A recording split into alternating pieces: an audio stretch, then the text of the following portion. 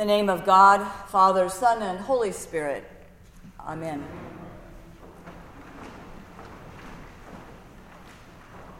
Because of 10 years that I spent with the Christadelphians, who are sort of like Jehovah's Witnesses, but they came from England, I read the Bible a lot. That was what they did. They read the Bible every year. Actually, they read the Old Testament once and the New Testament twice every year. So by the time I had gone to seminary, I had read the Gospel of John at least 60 times, probably more.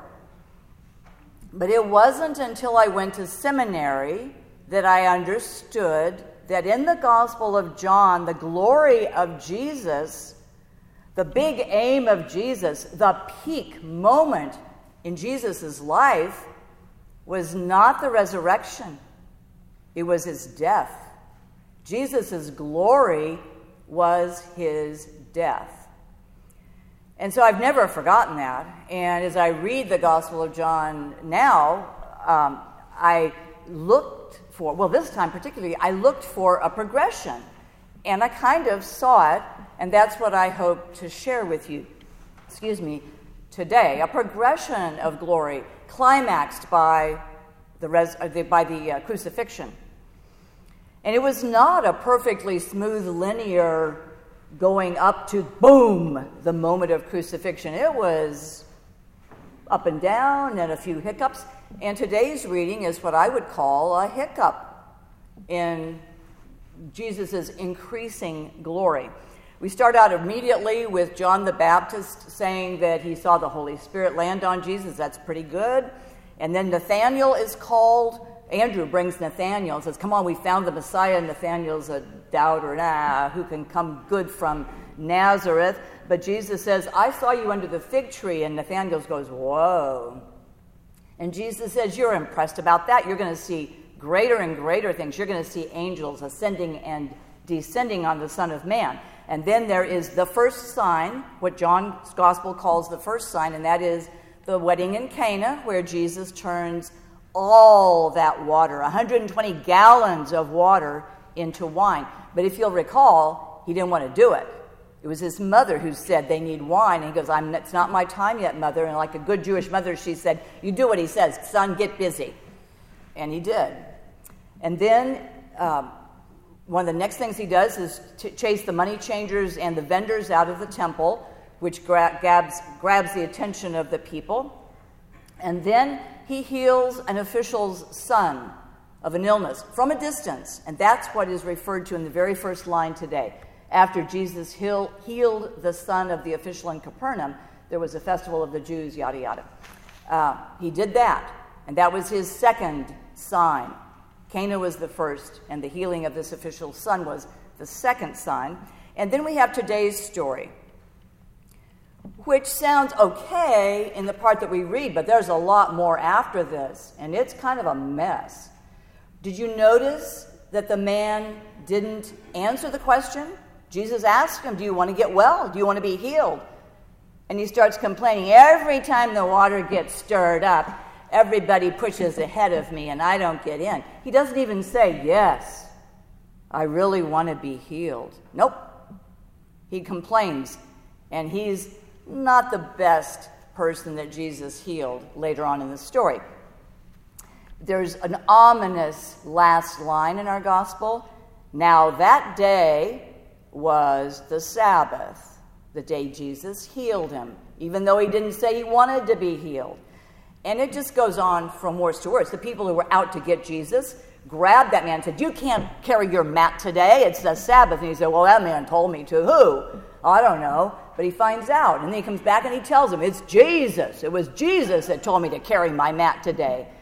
He rats on Jesus. He doesn't say thank you, and he doesn't bow and prostrate himself. So even though it looks like glory, it's kind of a messy glory in today's gospel. And then, but Jesus doesn't stop there, of course. He goes on to feed the 5,000. And then he gives that, in John 6, he does that famous passage that we all know about. I am the bread of life. He who comes to me must eat my body and drink my blood. And he loses a lot of followers that day because of that. And then we have in John 9, we have the man born blind, and we begin to get the sense of glory because the disciples say, well, Jesus, was this man or his parents? Which was the sinner, that this man was born blind? And Jesus says, neither. This man was born blind that God's glory might be displayed. And he heals that man, and this man, unlike the one from today's gospel, this man is wowed, and he follows Jesus. And then we have the Good Shepherd passage, which we all know about. We heard a reading from a few Sundays ago. And after Jesus calls himself the Good Shepherd, people try to kill him 2 times. And then Lazarus' illness. Do you see the glory building up? He healed the man born blind. And now Lazarus dies.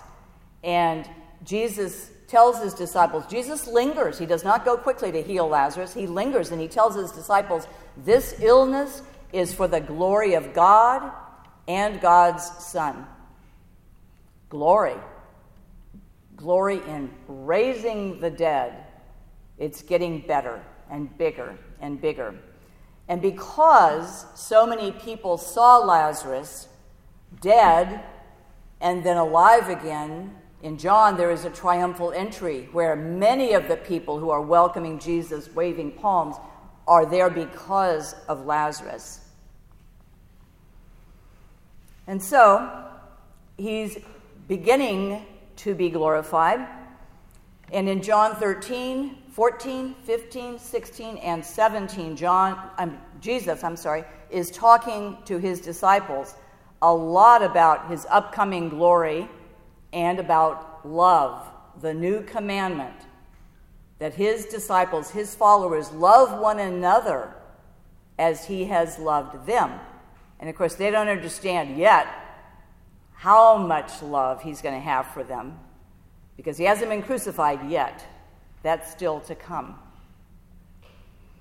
And he tells them that no greater love has anybody than that they lay down their life for their friends, but they still don't know he's going to do that. And then in the Gospel of John, we have the crucifixion that is different from the ones in the other Gospels. It's very stylized. It is not meant to be taken literally. There were no people standing at the foot of Jesus' cross except soldiers. Jesus was crucified naked. It was an ugly, brutal place to be. And there were no mothers standing and talking to their sons. But it's symbolic. The idea that there is a beloved disciple and Jesus' mother, and he tells them, Mother, this is your son, and beloved disciple, this is now your mother, is the creation of a different kind of community. A community based not on circumcision or even family ties, but based on love. Love one another as I have loved you. But along the way, John's gospel covers 3 years. The others only cover 1, but John covers 3 years. And along the way, all along the way, as Jesus' glory increased and increased until the climax at his death, people detected Jesus' glory. Different people detected different things because all of Jerusalem, all of Israel didn't follow him all over as he wandered. Some would see him in Galilee. Some would see him in Jerusalem. Some were fed with the loaves and fishes. There were people who detected God's glory along the way. And now that Jesus is gone, he expects his disciples to also proclaim and live out God's glory, which is love. The fact that the crucifixion is the height of glory in John's gospel is because it was the ultimate act of love. And so I'm going to leave you with 2 questions today. Do you see God's glory? Do you detect it? Because it's there. I myself find that I see it better when I am weak, when I am hurting, when I'm stressed, and I see it in acts of kindness. And sometimes those acts of kindness undo me. I have received many acts of kindness lately, and I don't know if you know it, but I displayed it today when I could not even remember the prayer that I have prayed many times. I'm stressed. And so, when people are kind to me, I am undone. I want to fall down on my face before God in thanksgiving for acts of kindness. I've received many lately, but one that made me cry was yesterday when I was just longing to be held. When you're single, you don't get touched a lot. And I wanted not just a quick hug, I wanted to be held like my husband used to hold me. And someone did. It wasn't a man, it was a woman.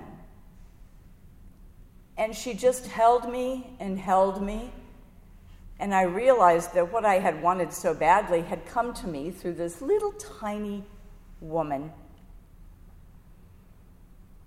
And I saw the glory of God in that act of kindness, that act of love. So I leave you today with that question. Do you see the glory of God? Where do you see it? And then one more question. How can each of us proclaim the glory of God for others? Amen.